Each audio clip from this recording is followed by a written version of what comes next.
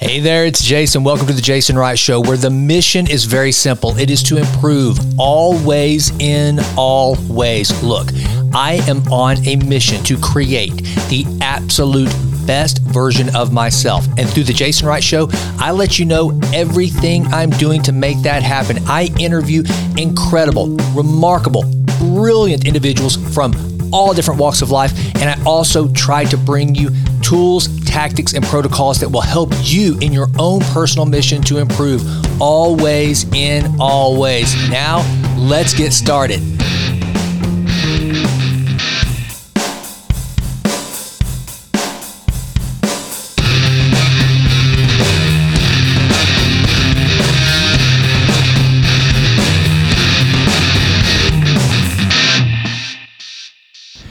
Well, happy Friday, everyone. We are back with Dr. Gus for another Authentic Health Friday. Fridays are devoted to improving your health always in all ways, and Dr. Gus Vickery has agreed to come on every Friday and do these installments for no other reason than to help you and I navigate our best health. All right, so I want you to also look at the show notes. There are everything we talk about in this episode, which is related to gut health. Dr. Gus has included a basic protocol for gut health and to support the ideas and methodologies that we discuss in this episode. Also, I'm including, again, his link for the free course, no cost to you whatsoever, of toxins and how to start repairing your gut lining and improving your overall health. One of the points that Dr. Gus makes in this episode is that the gut is foundational to all of our overall health. So check those show notes. They are very detailed. It gives you everything you need to know. You've got access to Dr. Gus's free course, and keep coming back every Friday where we are going to dive into these topics on better health. And if you have specific questions, please email me or go to thejasonrightnow.com or improvealwaysinalways.com. Takes you to the same place. Fill out that contact sheet and ask questions about cardiovascular health, brain health, weight loss, you name it.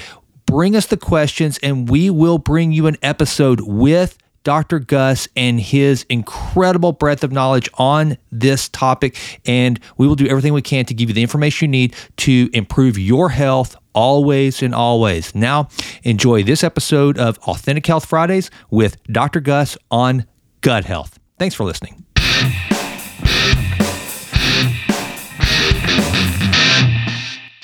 Well, hello, everyone. And as promised, we are back with another Friday episode with Ask Dr. Gus, Authentic Health Fridays. I don't know if we've really nailed down an actual title for this, but I can tell you this. We are going to be talking authentic health.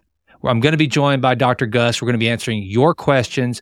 And as promised in last week's episode, we are going to be covering gut health today. So I think anybody listening, this is a topic that impacts each and every one of us. And so without further ado, I'm going to bring my buddy Gus on there. Hello, Dr. Gus. How does today find you, sir? Today finds me quite well, Jason. Thank you very much. It's good to see you again.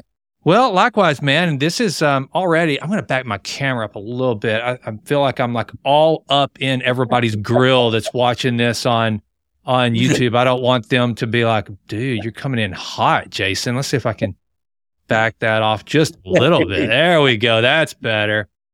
Wow. For those of you who are listening to this on the podcast, I'm surprised you didn't feel me just like my hair tickling your ears. I had the camera like so zoomed into my grill. So, all right. So Dr. Gus, we're talking gut health, and this is a cool topic for me in particular because I knew very little to nothing about gut health, and not only did I not know about it, but just what a vital part of the overall health system it is, not just from your neuro health to your immune health to your mitochondrial health. So much starts in the gut, right? Indeed, it does. It's foundational, which is why we're actually starting here. We had so many different health topics we could cover, and as you and I both know, most people be like, well, why are you not starting with weight loss? Which we actually did, but why not go deeper into that? It's because actually the number one reason you might be struggling with losing body fat will likely be found in your gut. Right. That we always have to fix gut first. The gut ties directly into the immune system and the nervous system. They all develop together in a little tube structures that are side by side in the embryonic stages. And it's like they're so close together. So as your gut goes, so you go.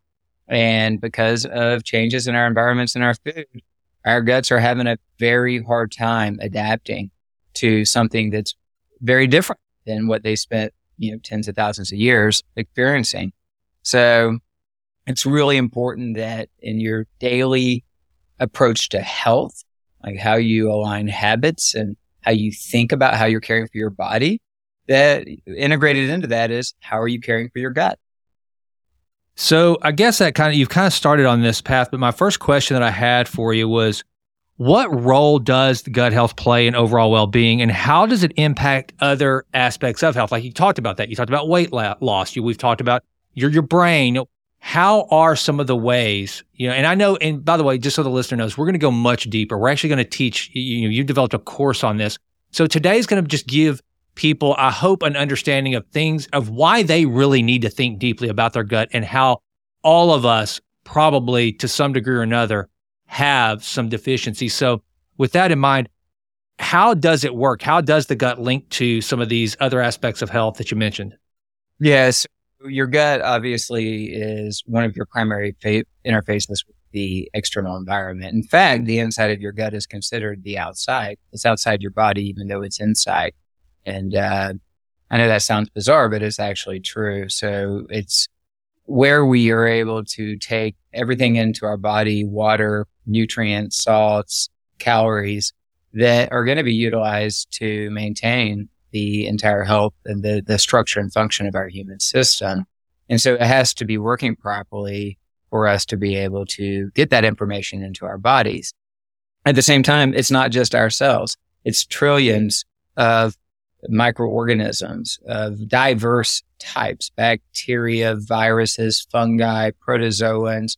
Some we may consider parasites, but in small amounts play symbiotic roles, yeast, that are all working together in this infinitely complex ecosystem to maintain a balance of not only the nutrients and conversion of nutrients and things that they need, but that our body needs and our gut needs itself.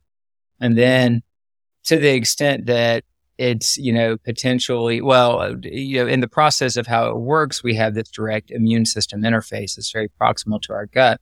And so if our gut isn't working well, one, it's going to affect our ability to digest food and absorb nutrients. That's critical.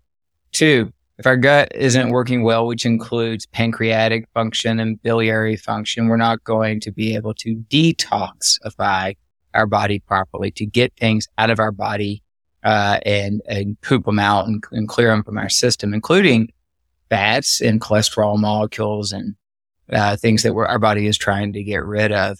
And then if there's damage to the gut, it's going to eventually impact the immune system. So we have all of these autoimmune diseases that have direct gut correlates. So lupus, ankylosing spondylitis, rheumatoid arthritis, psoriasis, psoriatic arthritis, and on many skin conditions, acne, rosacea, eczema, where we have clear correlations to gut dysfunction. Not always, every time is it a gut dysfunction issue, but it often can be. And then with the biome itself, all those microorganisms, there are certain species of bacteria or fungi or yeast or parasites that can overgrow.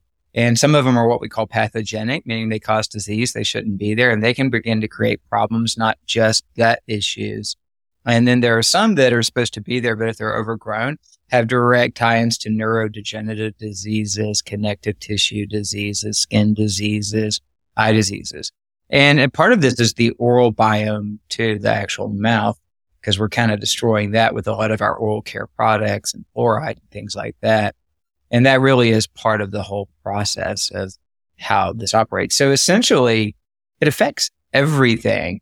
And you'll see in the brief case study we walk through that some of the ratios of the different types of bacteria have a direct influence on your metabolic health, blood sugar, and an ability to actually lose body fat and greatly increase the risk of obesity. So one of the things you kind of touched on the immune system, but one of the things that's really fascinating to me that I would like to, before we get into our case study, and by the way, folks, fasten your seatbelts. We're actually going to walk through a case that's indicative of what you might see whenever you go to a physician like Dr. Gus and some of the things, some of the information that you're going to receive. But here's a question that someone gave me that I was like, yeah, I want to learn more about this as well. There's a lot of talk about the gut-brain connection. How does gut health influence mental health, and what strategies can these listeners use to improve both their gut and mental well-being, which I think is pretty apropos to your practice, Dr. Gus, because not only do you help gut matters, and that's something that you're an expert in, but I know you have a complete protocol for both gut health, which these folks are going to be able to have access to, as well as brain health. So what is that connection between gut and brain? Well, it's primal in a sense. It develops very early. And our nervous system, we have an enormous amount of nervous system development proximal to our gut, which includes nerve endings, nerve bodies, and then neurotransmitters and the various ways that our nerves are communicating with both themselves upstream to the brain, but also the body, all kinds of sensory apparatuses that play into the nervous system. And that's because the nervous system, the brain, is sensing what is going on in the gut because of how critical what's going on in the gut is to the health of the entire organism, us. And so this sensing we already discussed to some extent when we discussed body composition optimization, and how when it comes to the food that's coming in, the most important sensors have to do with nutrient, not calories, amino acids and essential fatty acids. And how if the brain is not sensing that we're getting what is sufficient to maintain structure and function, it drives hunger, it drives eating behavior. And of course, that a lot of, not all craving and urges and running after food, some of that's somewhat addictive type behavior. But a lot of it's actually driven by nutrient insufficiency or deficiency. And it's amazing what happens when you fix that. But a lot of your neurotransmitters that mediate like the whole way that your brain is communicating and making, in the end, decisions that are being ultimately fed down into the rest of the organism and that are also directing how we think and feel about things are actually based in the gut biome, both metabolizing neurotransmitters, but also helping to create neurotransmitters. And some of the nutrients that we would use that to make neurotransmitters are actually directly modified into a form where we can use them by the gut biome. So I could go really deep on this and then have everybody get a little bit overwhelmed by the amount of intricate detail of how these two systems connect. I think it's more important for the average individual. I'm one of those busy raising a family. And how do I stay healthy? To just understand that there's this incredibly important symbiosis between how healthy your gut is and how healthy your brain is, and your own ability to actually the way you want to or behave the way you want to in response to your thoughts and feelings. Mm-hmm. I think that's one of the things that I have really become sensitive to lately is the impact on what I eat and my mood. You just mentioned it. Like I just had Lorianne Schluter. If you're listening to this, you make the best red velvet cake on planet Earth.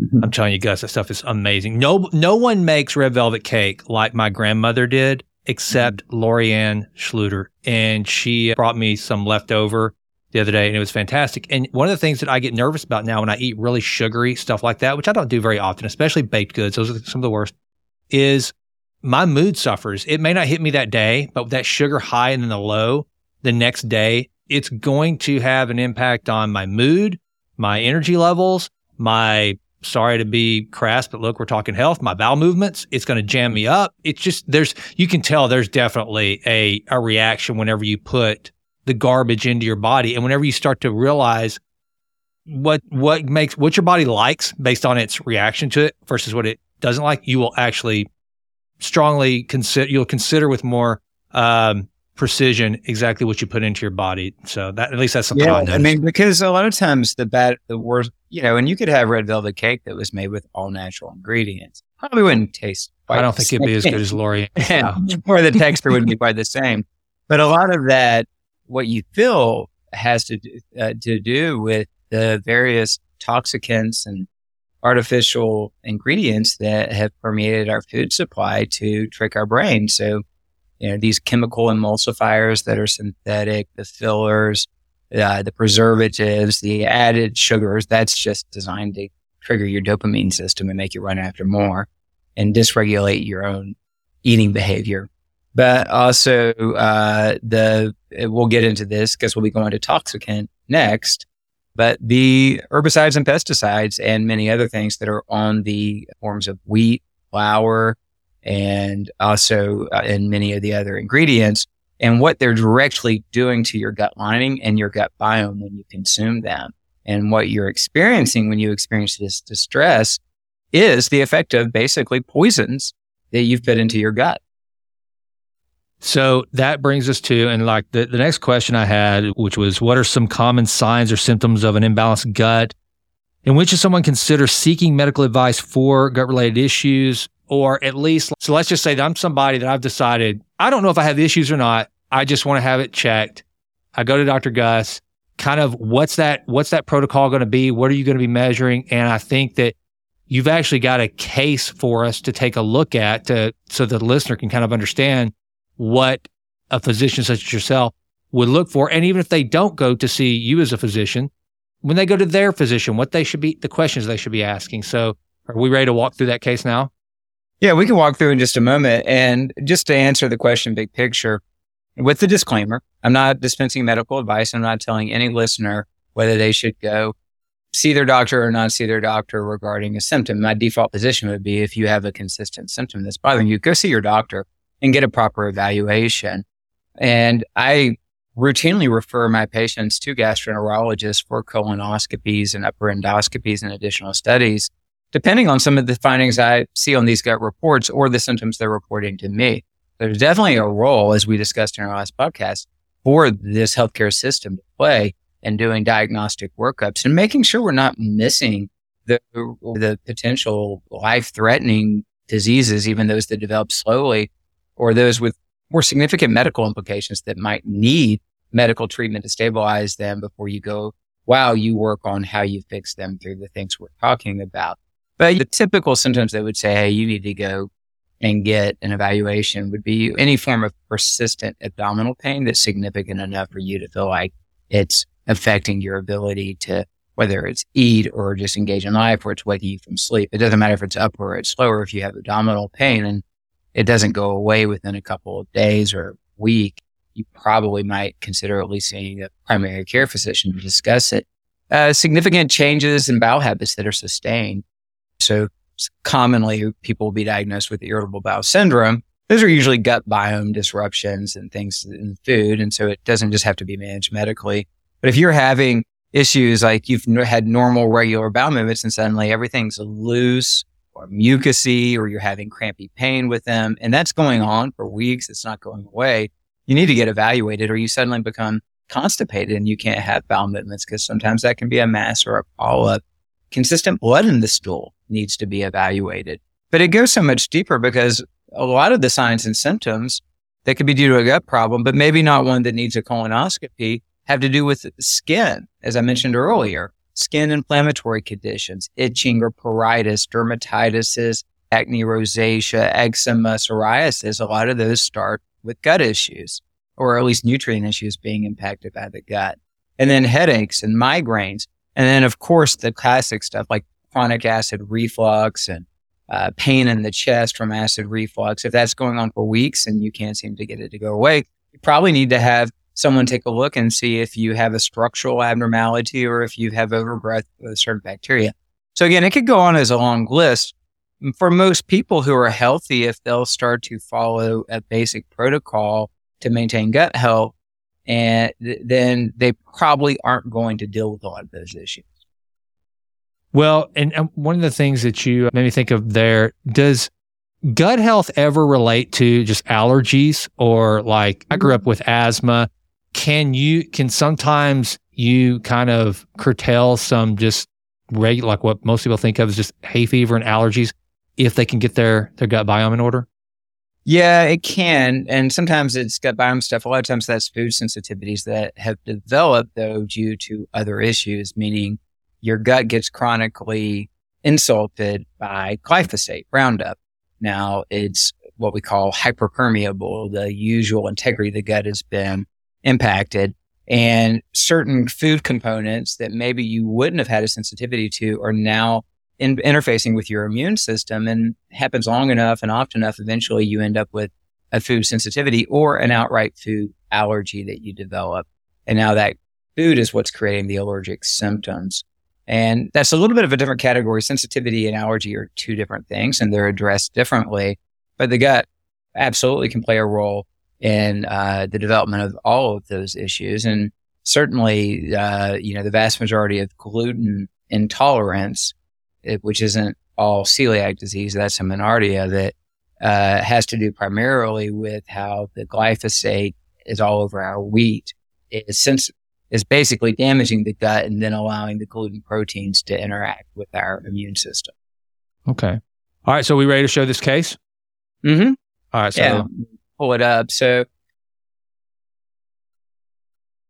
all right. So now what are we looking at here, Dr. Gus?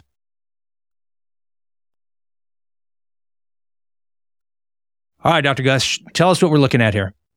Yeah, so this is a comprehensive stool-based gut report. These are the ones I'm using on my patients and have been for the last year and a half. Prior to that, I used at different companies. And I just need to preemptively say that this is a really complicated report with an enormous amount of data, and it could kind of fritz your brain out real quickly. You don't need to let that happen. One, this isn't designed so that a normal consumer of healthcare is supposed to be able to figure out their gut. This is designed for professionals who train on how to interpret these reports. And so I'm going to be pointing us to just the big picture of what we can learn from this gut report. The other thing that I just have to make crystal clear is all this gut work we do, to some extent, is what we would call preclinical, meaning we're out here on the frontiers in health because of how critical this is for health. But we don't have a whole lot of big randomized controlled trials to say, oh yeah, this is the protocol for this or that. What I have are hundreds of case studies with data where we create these interventions that are scientifically based and then measure results and see improvements. So it's just important to kind of keep that in mind when we look at all of this. But I'd like to show you this. This is a report on a patient of mine who is a big time health influencer, right, who has a big platform and people come to for coaching and advice, and great person, a close friend, and really a healthy individual, but had been struggling for some time with just not feeling as good as she'd like to, and also blood markers that suggested high levels of what's called oxidative stress. Something wasn't right. And I found it's like, let's go get some deeper data and see, because we're probably going to find it there. And this is an individual, because of their platform, they travel a lot, they speak a lot. So they're having to go to hotel rooms and eat out at the hotels and meet people out for dinner. And so they're not able to maintain as good a control of their, regular environment as they would like. But that's just part of their lifestyle. And they weren't applying a gut protocol consistently, which they immediately acknowledged is like just a mistake when they saw this report. So when we look at this, the first thing we're looking at up here at the top, these are big picture ratios. And these are actually quite important because this is mapping out all the individual bacteria. That's going to change very quickly, but these numbers don't change quickly. And so these indexes are measurements of gut diversity. Like how diverse is your gut? Because the more diverse, right, it's not a bunch of bad guys, the better. And you can see on both of these indexes that her gut diversity is significantly reduced. If you go over here, you'll see F/B and P/B. These are ratios of what are called the phyla of bacteria. The phyla are the big classes of bacteria, and we have pretty good data to suggest where should they fall out from a ratio standpoint. Now, this is one that I see 90% of the time on a average consumer who isn't reporting gut issues, but is coming in for a comprehensive health workup. And it stands for Firmicutes to Bacteroidetes. You don't have to remember this. There's no test. Ratio. It should be less than or equal to 0.9. Hers is 3.1. This is a lean, healthy, metabolically healthy individual. And yet this ratio is way out of balance. And what's the potential influence of that? And we have a lot of data on this. Significant and increased risk for retaining fat, gaining weight for both adult obesity and childhood obesity, and immune system imbalances with inflammatory response. We have a lot of data. So this gut finding here sets this person up to have difficulty losing fat, possibly gaining weight, blood sugar issues, and inflammation, which is what we were identifying on her blood test, not the blood sugar issue. We're not going to look at these gauges. They list a lot of things here. These are just all the probiotics she's actually deficient in. These are bacteria that protect your gut that you want to maintain high levels. And the big list, I'm not going to go into them. You can just see that there's a broad-based deficiency in species like bifidobacterium and lactobacterium or lactobacillus that are really important at protecting your gut, which we commonly see. She also has deficiencies in special little force guys like Bacillus coagulans. Then we see overgrowth of a bacteria called Campylobacter, which is actually a pathogen causing a problem right now, but it could cause a problem. So we have pathogenic overgrowth. All of this is these are all ways of looking at the inflammatory response of the gut. Is there something causing the immune system at the gut level to be activated in a way that we have chronic inflammatory response? And you can see of all of them, she has two that are pretty high. And of these two that are high, they're really important and they indicate chronic response and typically what's called your innate immune system, which means they're fighting against something. And commonly we'll see even more inflammation. Then we get down into digestive function. Pancreatic elastase is how we look at your pancreatic exocrine function. That's digestive enzymes. That's how the pancreas' role in helping you digest food and break it down so you can absorb it. It should be over 500. This is a pretty severe deficiency. So this is an individual who's not actually probably digesting food very well at all. And then we get into, these are bile acid metabolites. So if there's issues with the biliary system, we'll commonly see it here. And then short chain fatty acids, which are really important, what we call postbiotics produced by your biome. And she has some deficiency in total short chain fatty acids with borderline low butyrate, which is important. It's very protective of the gut to maintain higher levels. And then we get into specific immunological markers. And what we see is that her, what's called beta glucuronidase is very high. This is an enzyme. And when it's active, it's actively taking bound toxicants and unbinding them. And it's due to overgrowth of specific species of bacteria. So if I showed you the toxicant panel that she collected within 24 hours of this panel, you're going to see that this person who's always on these biohacking protocols and has access to all the great products was riddled with toxicants.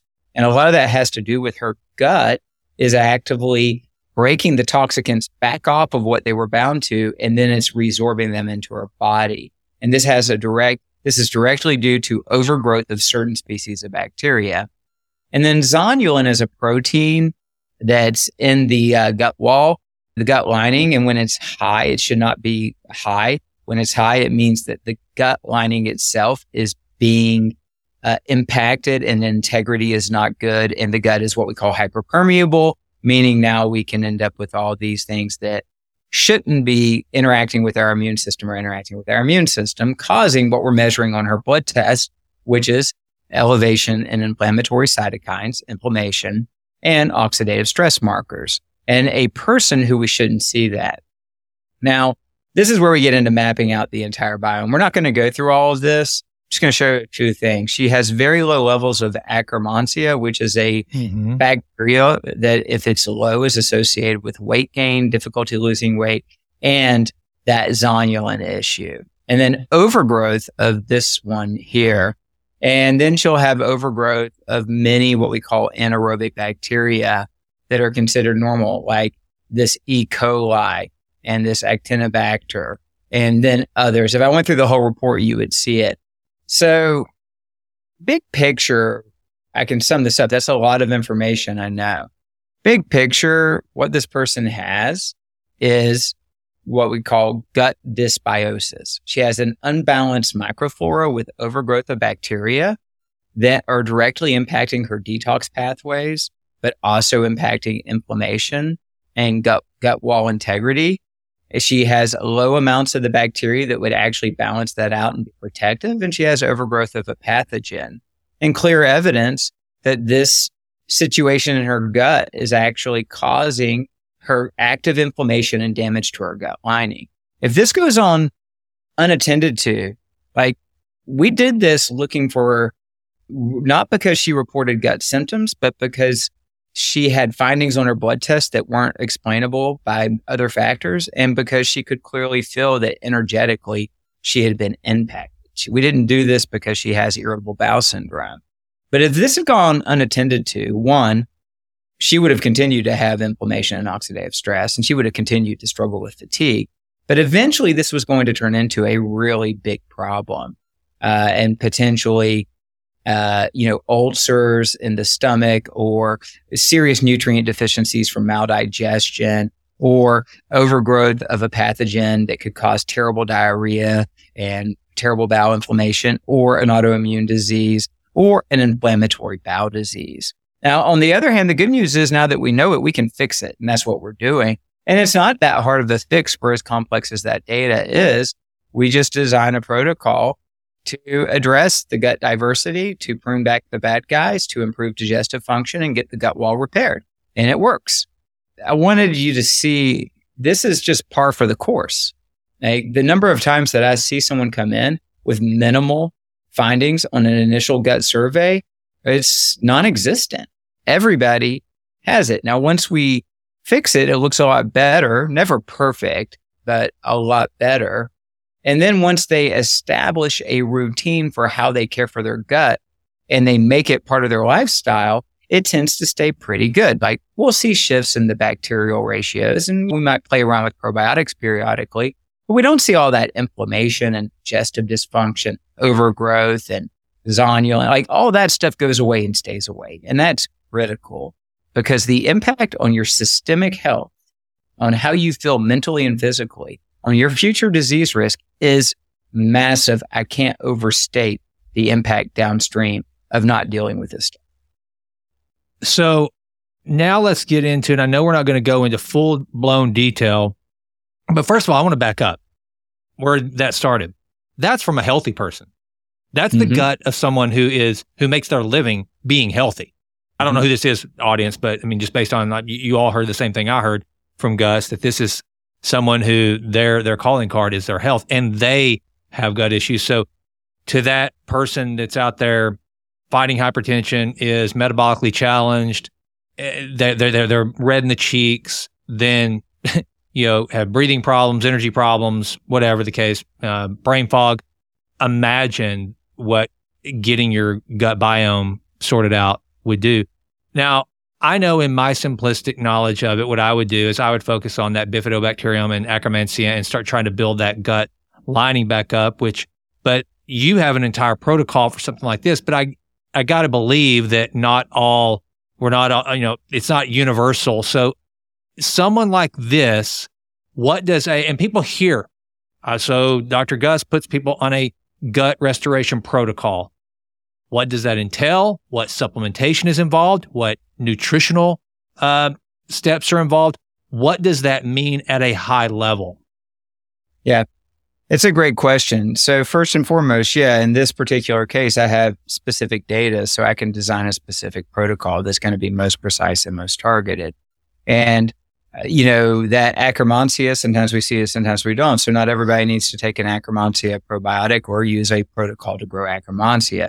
So we don't want to really get into that level. If testing your gut and getting your own data is just something that isn't likely to happen, then we need to stick with what are the things that would allow a gut to restore itself over time? What are the variables you can introduce and that you would maintain on an ongoing basis that are going to give you the best benefit?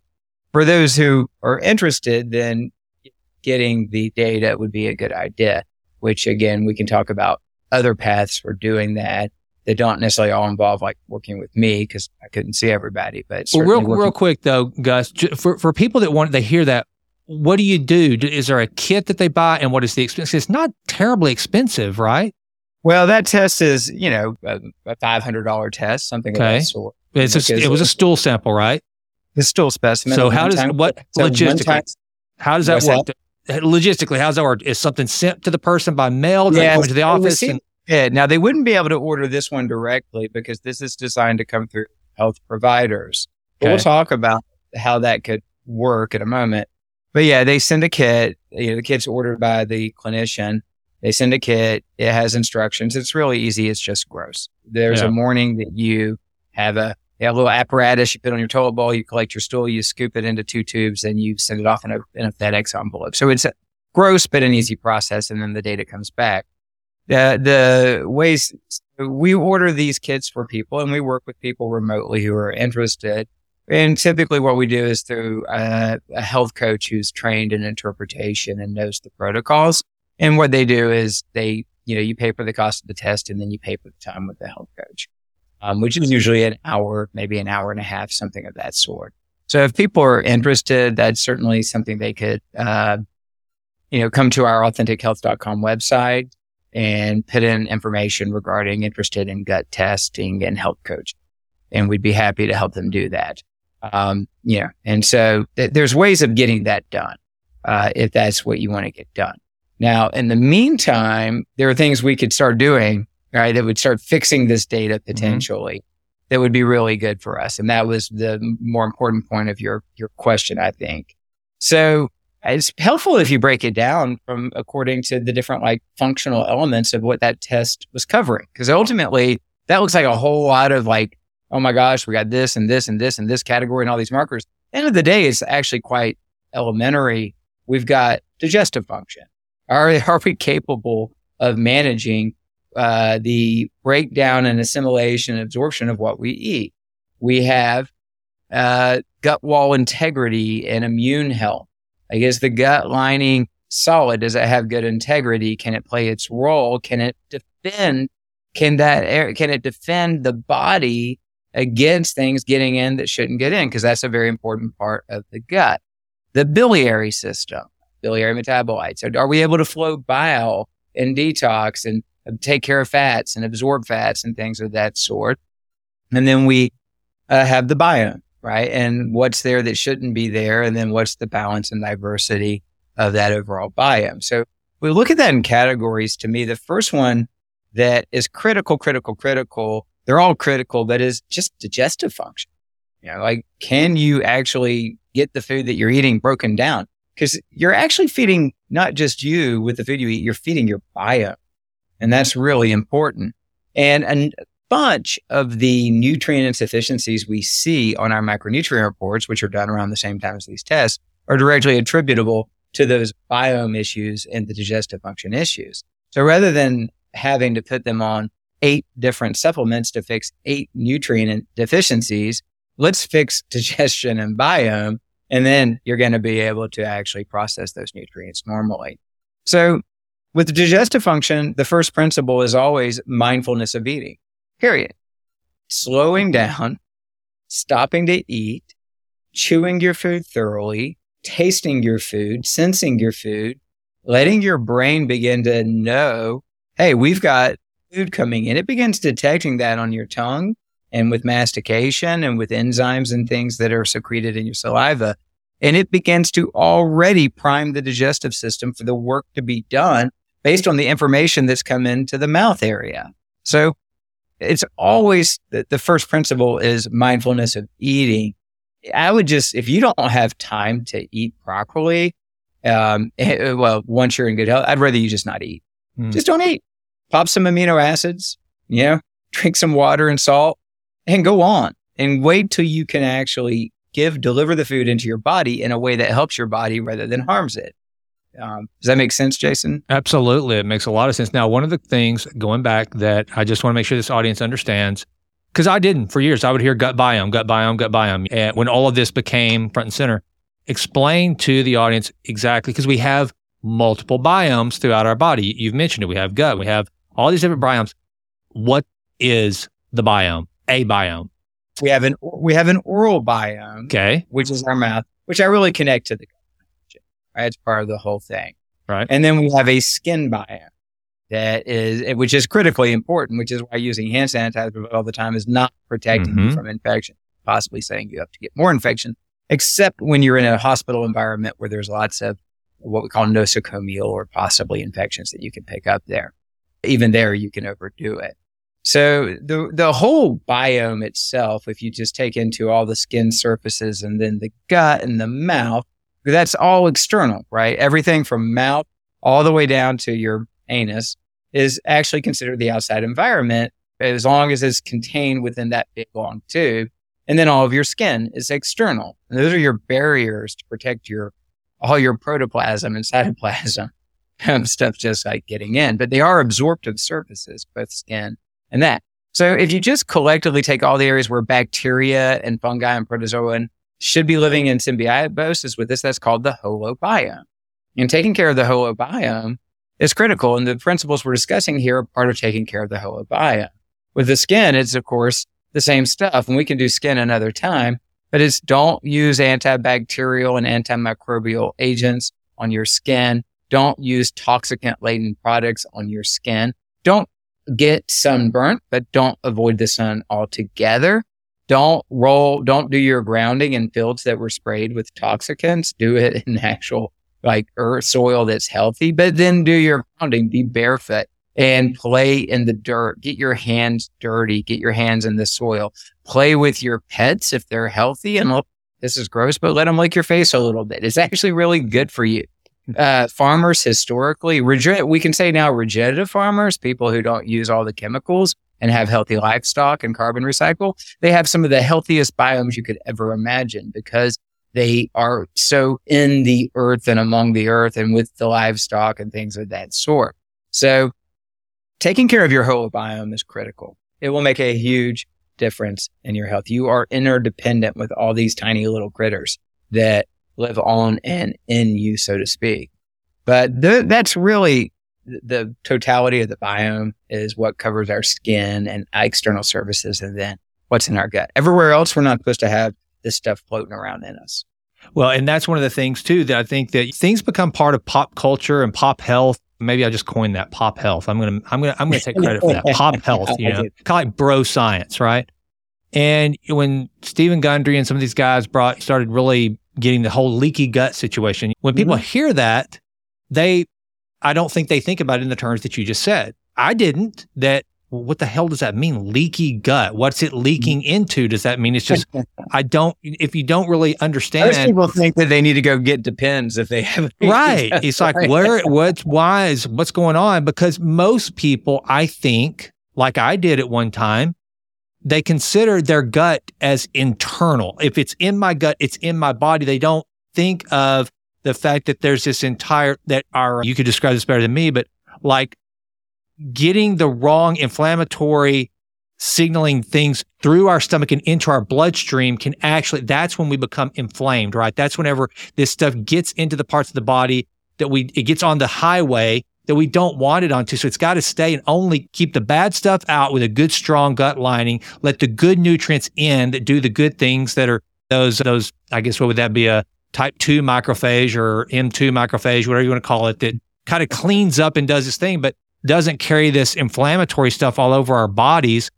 I had no idea that whenever you're healing your gut, you're putting up a barrier so that these things that cause inflammation aren't carried truly into the parts of the body where they don't go. And just looking at the whole biome, and like right now, that's why I've got all this hardware in my mouth. I'm really, with a 48-year-old with braces, is because I'm going to take care of my teeth because I know my gums are a gateway from the outside world into my body and is one of the strongest indicators of bad health. If you have bad gums and bad oral health, it can lead to cardiovascular disease, all these different things. Right. The periodontal stuff and the oral biome is so critical. The tie-ins to dementia, arterial disease, and other conditions is huge. I recommend my patients, there's a biological dentist near me that they go and get their oral biome tested as well and let him do his thing to them. Yeah. Well, that's the thing. Those are things that I've just learned along the way.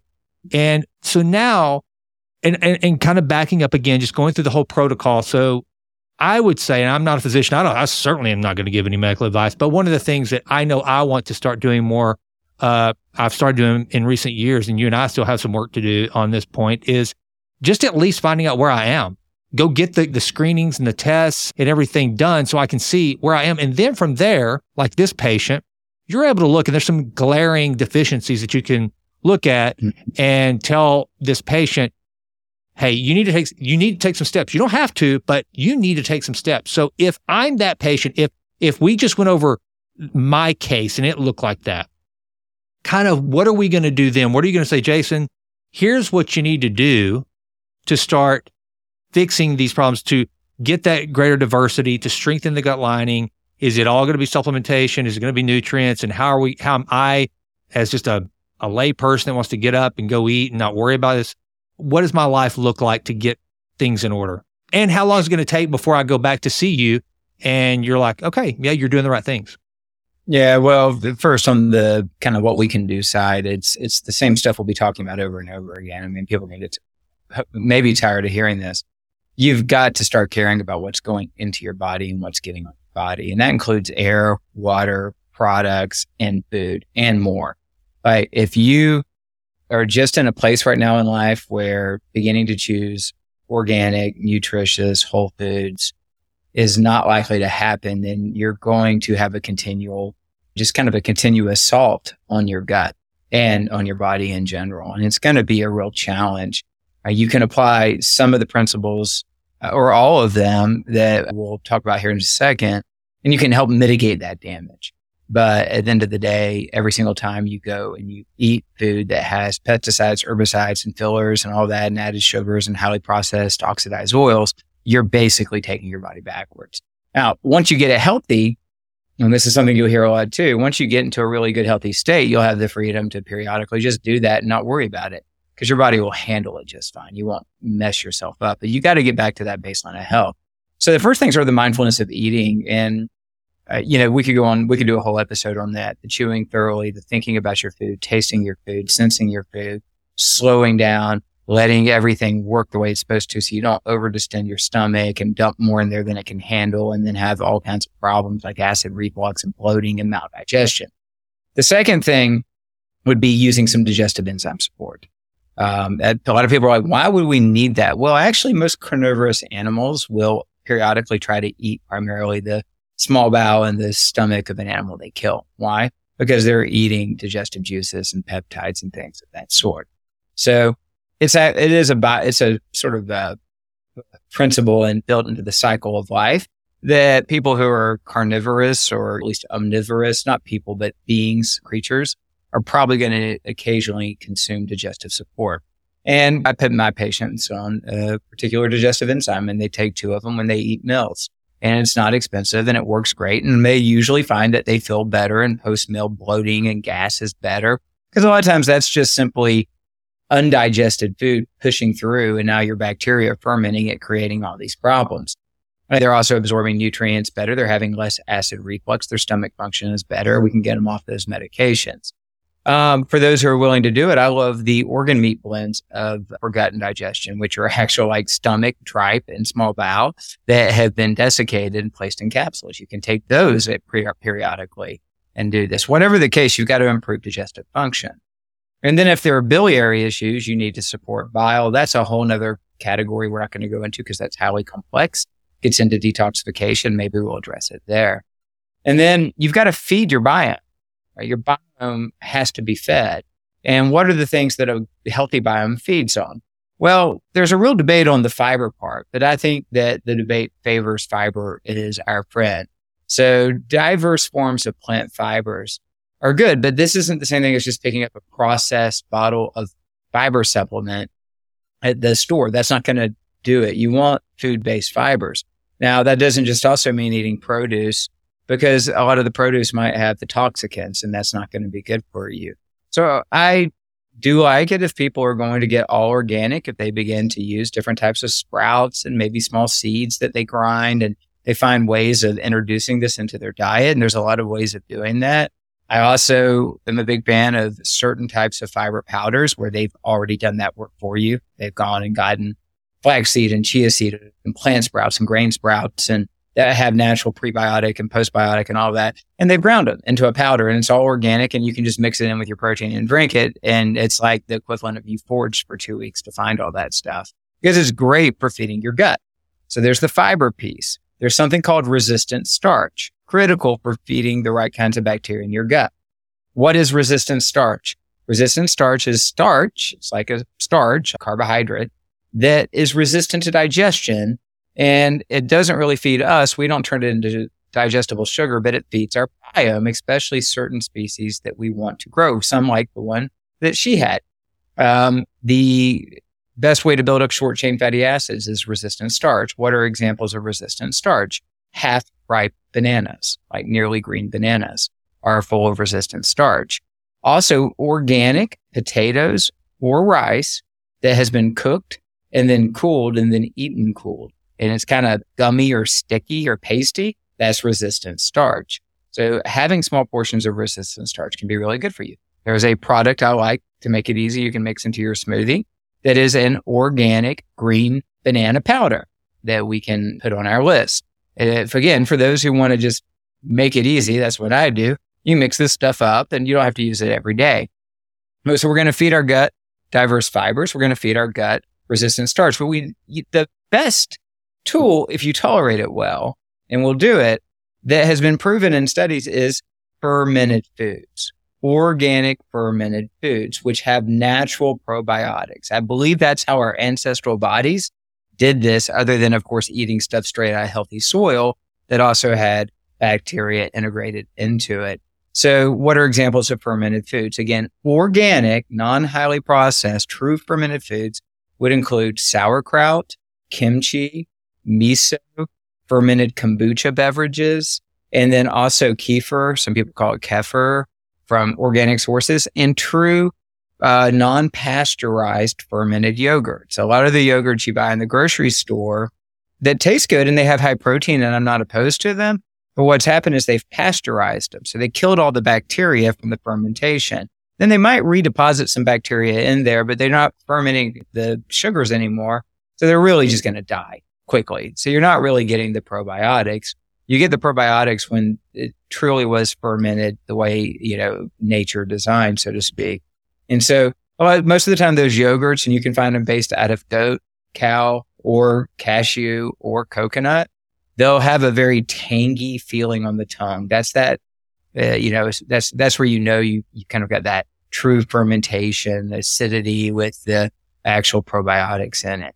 And there's actually, some guidelines around this in the studies. That's having 1 to 2 diverse different types of fermented foods a day and having just a few tablespoons of them, each one, whatever they are. So if I was trying to maintain my gut on a regular basis, I'm going to eliminate the things that damage my gut, which include all the toxicants and emulsifiers and bad stuff that's in the food. So I'm going to start eating more natural whole foods. I'm going to have diverse fibers, forms of resistant starch, and fermented foods layered into my habit routine.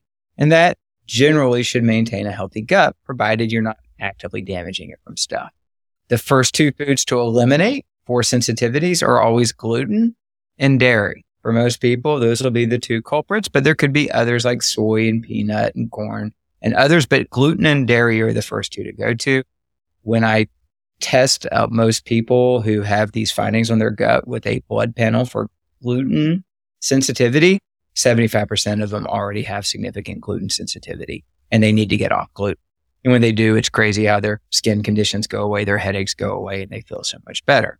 Again, it's more of the glyphosate or Roundup that's all over the sources of gluten that's the problem, but neither here nor there. Once you have the gluten problem and your immune system has reacted, you've got a problem. Get the gut healed, maybe you can tolerate small amounts. So it's really straightforward. Give the gut what it needs and keep out what's not good for it. Then when and it needs also, this is important to remember, it needs fatty acids like omega-3s, critical for the biome and the gut itself. So making sure you have dietary sources of omega-3s or supplemental source of omega-3s.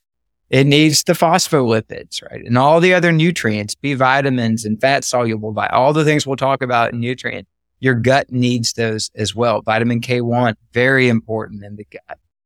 And then It needs protein. It absolutely has to have protein. So you need to get adequate amounts of amino acids to the lining of your gut and to your gut biome. And that means you have to be able to digest that protein. So eating all these different types of foods, not all every day, probably protein every day if you can, but all these different types of foods, rotating them into your diet, finding your sources is critical. And that sounds like a lot, but honestly, once you establish the habit, it's not. You find those 2 or 3 fermented foods that taste good to you that you're like, oh, I can do this. Maybe it's organic sauerkraut and a particular type of true non-pasteurized yogurt from coconuts or something. Now you keep those and kombucha, let's just say. So you keep those in your fridge and you drink 3 or 4 ounces of the kombucha. And then later that day, you eat a few tablespoons of the yogurt, right? The next day, maybe you eat a couple tablespoons of sauerkraut. That's all you do. You're either incorporating a lot of high fiber, diverse organic foods in your diet and maybe eating a half ripe banana or eating cooked and cold potatoes, or you're making a smoothie every day and you've added a little resistant starch powder and you've added the fiber powder. Yeah. Now you've done it. And then you make sure you're getting the adequate nutrient sufficiency in your diet or your diet and your supplementation plan. Now you're taking care of feeding your biome and feeding your gut. It's generally going to stay healthy. Then we get into how do we clean up the mess? Well, that depends on the mess you have. But as a general rule, there are botanical options for this that do, in fact, begin to prune back the bad guys. And what happens are bacteria, they form what are called biofilms. And these are good and bad. The bad guys form their own biofilms, and these films are in there coating the gut, protecting them and allowing them to overgrow and creating problems for you. Those are bad. And meanwhile, good guys are building good biofilms, this mucousy layer that's actually protecting you. And so we want the good biofilms and not the bad. So there's a botanical product I use in my patients. It's not expensive. It's very well tolerated. And they take it for a couple of months and that clears the biofilms and it prunes back those bad guys. So it has a lot of stuff in it. I won't name it all, but wormwood and oil of oregano and olive leaf and all the things we know can actually have an antimicrobial effect for bad guys at the gut. So we prune it while we reseed it, either through diet or usually I'll go ahead and do a probiotic stack for a couple of months based on the findings on the gut biome. If you weren't going to do that, I don't think you should take probiotics all the time, but if you were going to, and we'll put this on the resource list, what you'll want is a broad-based lactobacillus and bifidobacter oriented probiotic and one that might also have a couple of the additional species that are commonly deficient. We'll list one on our notes so that if you're interested in some sort of maintenance probiotic that maybe you take 4 weeks out of 6 or something like that, or 1 month out of 2, just to make sure you're periodically reseeding those bacteria, that would be an option for you. All right. That was a lot. That was like a monologue. So let me just back up for a moment and big picture it. We want to improve digestive function. We want to keep the stuff out that's killing our gut. And we want to put the stuff back in that it needs. And there's a lot of ways to get that done. Most of my patients just use a protocol I've created for gut maintenance. This is different than the protocol I designed for this patient where we actually used peptides and colostrum and all kinds of extra tools so we could fix her gut more quickly. This is more of this is what you do over time. You don't necessarily every day, but a certain number of days of the week, so that you keep a healthy gut. And that's what's going to be in the show notes so people are interested in. And it sounds like in the hierarchy of strategies, the first thing is just start eating clean food. That's it. Right. Yes. And that's one of the things too that I probably for years, Jimlyn and I have really gotten pretty intentional with the organic foods that we weren't, but we pick and choose. And I do want to ask you that. Okay, let's say that someone is out there and they're like, I don't want to spend extra money.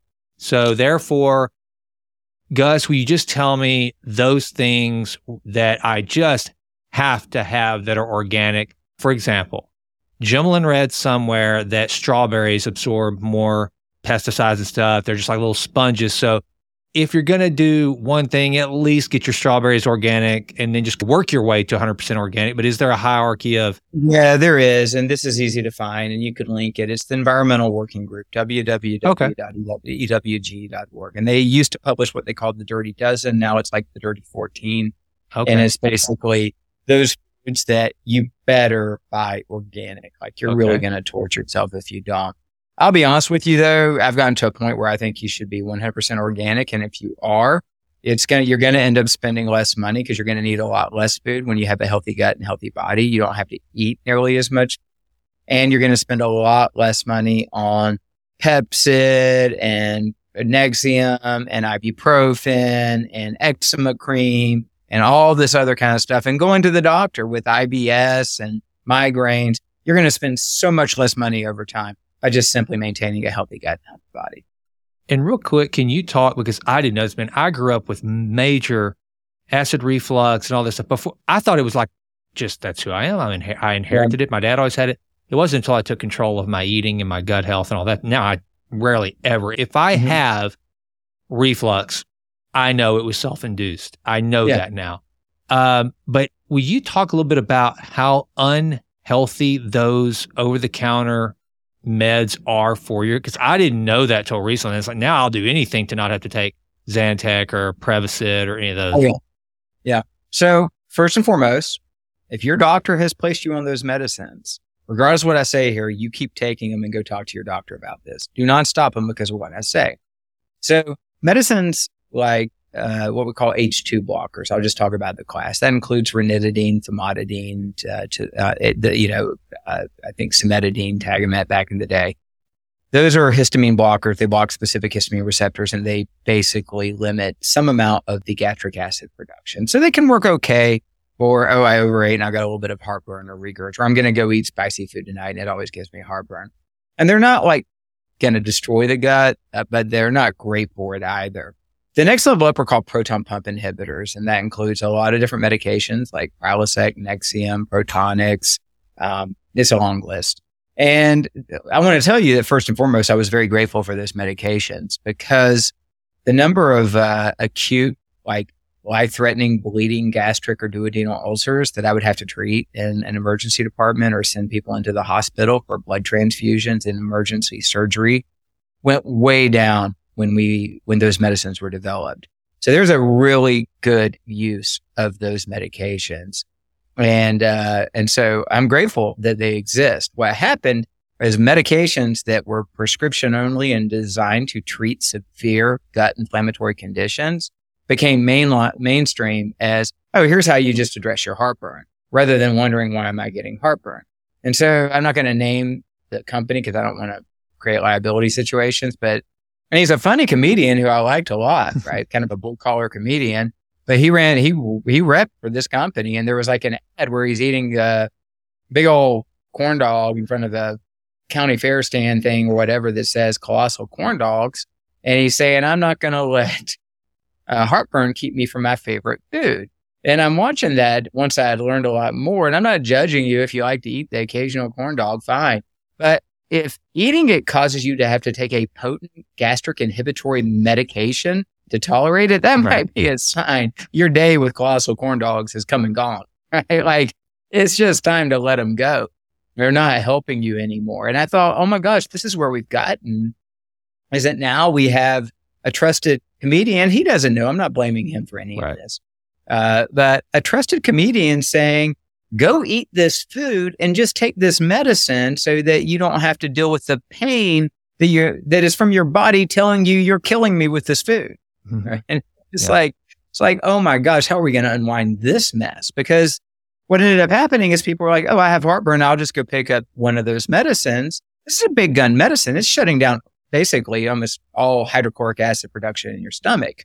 Well, that's not just for digestion. It actually helps maintain the stomach lining. It protects the stomach and maintains a sterile environment so you don't get overgrowth of certain nasty bacteria.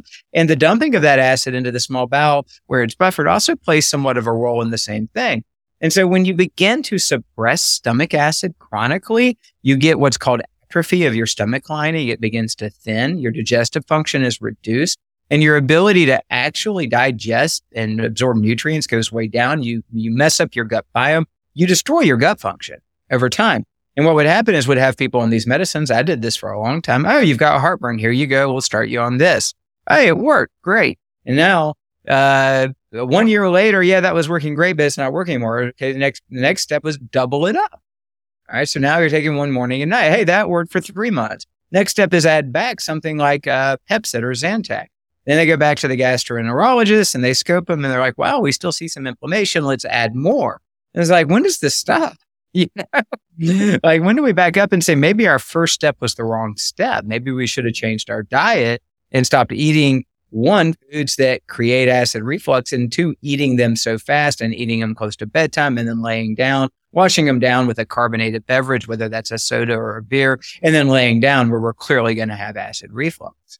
So the medicines, again, for treatment of severe upper digestive issues, I like them and I still use them. I have occasionally someone who comes to see me and they might be relatively new, and I realize quickly, based on things, I think they have an ulcer. I send them for an endoscopy. They do. We treat it. We use the medicines. We get the stomach healed. Then we wean them off and get them on the right things to prevent the ulcers. So I know that was long, but it's critical to understand those medicines should have never become over-the-counter maintenance medicines to address heartburn. That was a bad use of these medicines. Well, and that's one of the things that I think the gut, again, and for everyone listening, as this will become second nature. And one of the best parts, my favorite parts of, and not that I have reached any level of, I don't know, body mastery or anything like that, but at a minimum, when you start to adhere to these healthier measures and tactics, you just learn your body, and you just learn, you listen to the signals. You don't just think, like I once thought, that, well, I've got acid reflux or heartburn. That's just hereditary. So it's, no, that's your body. Even if it is hereditary, it's your body speaking to you saying, what are you doing? And that's why, for those of you listening, whenever you crush a box of donuts, a Coke, and then later on you have a greasy pizza, when you start putting those things in your body, your body will take so much. Our bodies are so unbelievably resilient. But when the reflux starts happening, when all that, it's like a sputtering car engine. It's like there's so much gunk and we just stop. It's telling you, we hurt. And then whenever you take that to the next level of, like I said when we first started, mood, energy levels, sleeping, I'm telling you folks, it is a gift you can give yourself, besides, like we talk about, health span and all that. Just being so in tune with your body to be able to just wake up and go, there's a little something wrong. I need to call Gus. That's what I do. There's something going on. I don't need to go get a thermometer. I don't have to go. I just know, because I'm in tune with my body. I think that's one of the greatest things when people start adhering to these protocols and just doing these healthy measures. You realize, and maybe it was you and I that had this conversation, or it was someone else. I just said recently, you really don't know how bad you felt until you start feeling really good, right? Yeah. And to me, that's the greatest gift of all. Yeah, we talked about it. We want to create that virtual reality chamber where people could experience what it could be like. And that's a great point, Jason, because it all cycles in on itself at the end of the day. You're eating foods that feel good to you in the sense that they taste good and maybe they give you some dopamine, maybe a slight endorphin kick because you need some relief from your stress. But then the foods actually are causing gastric distress and other issues and impacting your sleep and affecting your nutrients, and causing you to now feel more stressed and to feel worse. And it's a cycle. Look, it's a cycle I've been in, right? So I'm not sitting here again on the mountaintop as a guru teaching everybody how to climb the mountain. I'm still climbing it, and I've been climbing it for a long time. But thank goodness I started that climb, because comparative to where I felt as a burnout resident working 100 hours a week and not really knowing how to take care of my body at all. And we kept, as complicated as this is, we kept it relatively elementary, to be honest with you. We could go a lot deeper on this gut stuff we want, maybe in the course, but we didn't even get into how stress is directly impacted. Well, and that was one of the questions that I actually had on here was... stress and sleep. But we do that, I think we'll just overwhelm people. I think the thing you want to start with is, I need to support digestive function, mindfulness of eating. That's going to help a lot.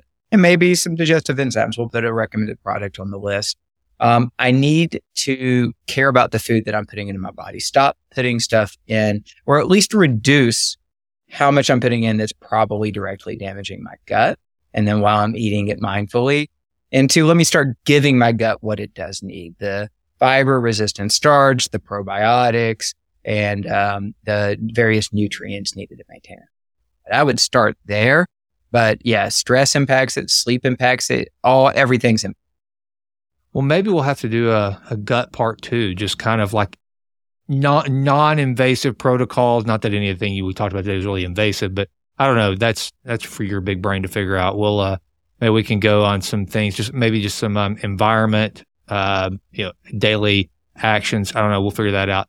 But either way, well, I think you're right. We have gone pretty deep here, even though we stayed high level, which is what we want to do. And folks, our goal is to check the show notes. They're pretty intense, and I'm going to keep making them intense. And eventually, hopefully by next week, since we're on a rhythm now, Dr. Gus, I will have us a page set up at improvealwaysandalways.com. I know on Authentic Health, there's all sorts of resources where people can go and get some really in-depth show notes, and also point to that. It's in the show notes from our last Friday episode, folks. If you didn't see that, there is a link to Dr. Gus's course that's free. And like he said in the last episode, you got to put in your name or your email to get into it, but that's not so they can pound you with a bunch of advertising or something like that. That's how you get into the course, but it's free. And it is, what is it? 4 videos, Gus? 4 or 5? I think it's 4. It might be 5. I can't remember how many I recorded. But you can literally, it takes this conversation to another level, and it's free. And I can tell you, it got to the point there for a while, Gus, that anytime my mom, who had her stroke, and my dad, they try to stay healthy as they get older, and pretty much every answer I give anybody these days is gut. It's your gut. What are you doing to protect your gut? Jimlin's grandmother, as we've talked about, when she asked me questions about, and I don't, if it's mood, if it's energy, I'm like, well, what are you eating? What are you putting in your body? It's completely changed I've had a complete paradigm shift on what real health is as it relates to gut health. So this is so helpful. I'm 100% with you with the addition of Toxicant. Wait till we go through a Toxicant report. That's going to be eye-opening for people.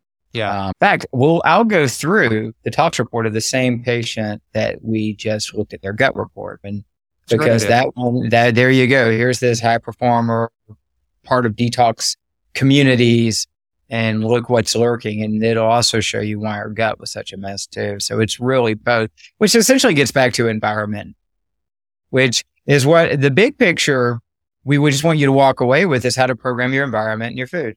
And then you can fix all this stuff. I think that's a good point. I think maybe that's a great idea. That's what we're going to do. Next episode is going to be on toxicants, because I think people need to understand what they're up against in just the everyday Western diet, and in America in particular. And we're not here to knock. What a gift. We have such food in abundance, but it comes at a cost to our bodies. I think that's an excellent thing, so that people can just figure out what they are up against. And we're not shills for the organic lobby or anything, but I guarantee you, when you see the data like I have, you'll start wanting to eat more organic foods. For sure. All right. Gus, this was awesome, brother. Thanks so much. And I guess until next Friday, whenever Dr. Gus is back in the house, folks, keep improving your health always and always. Appreciate you joining me.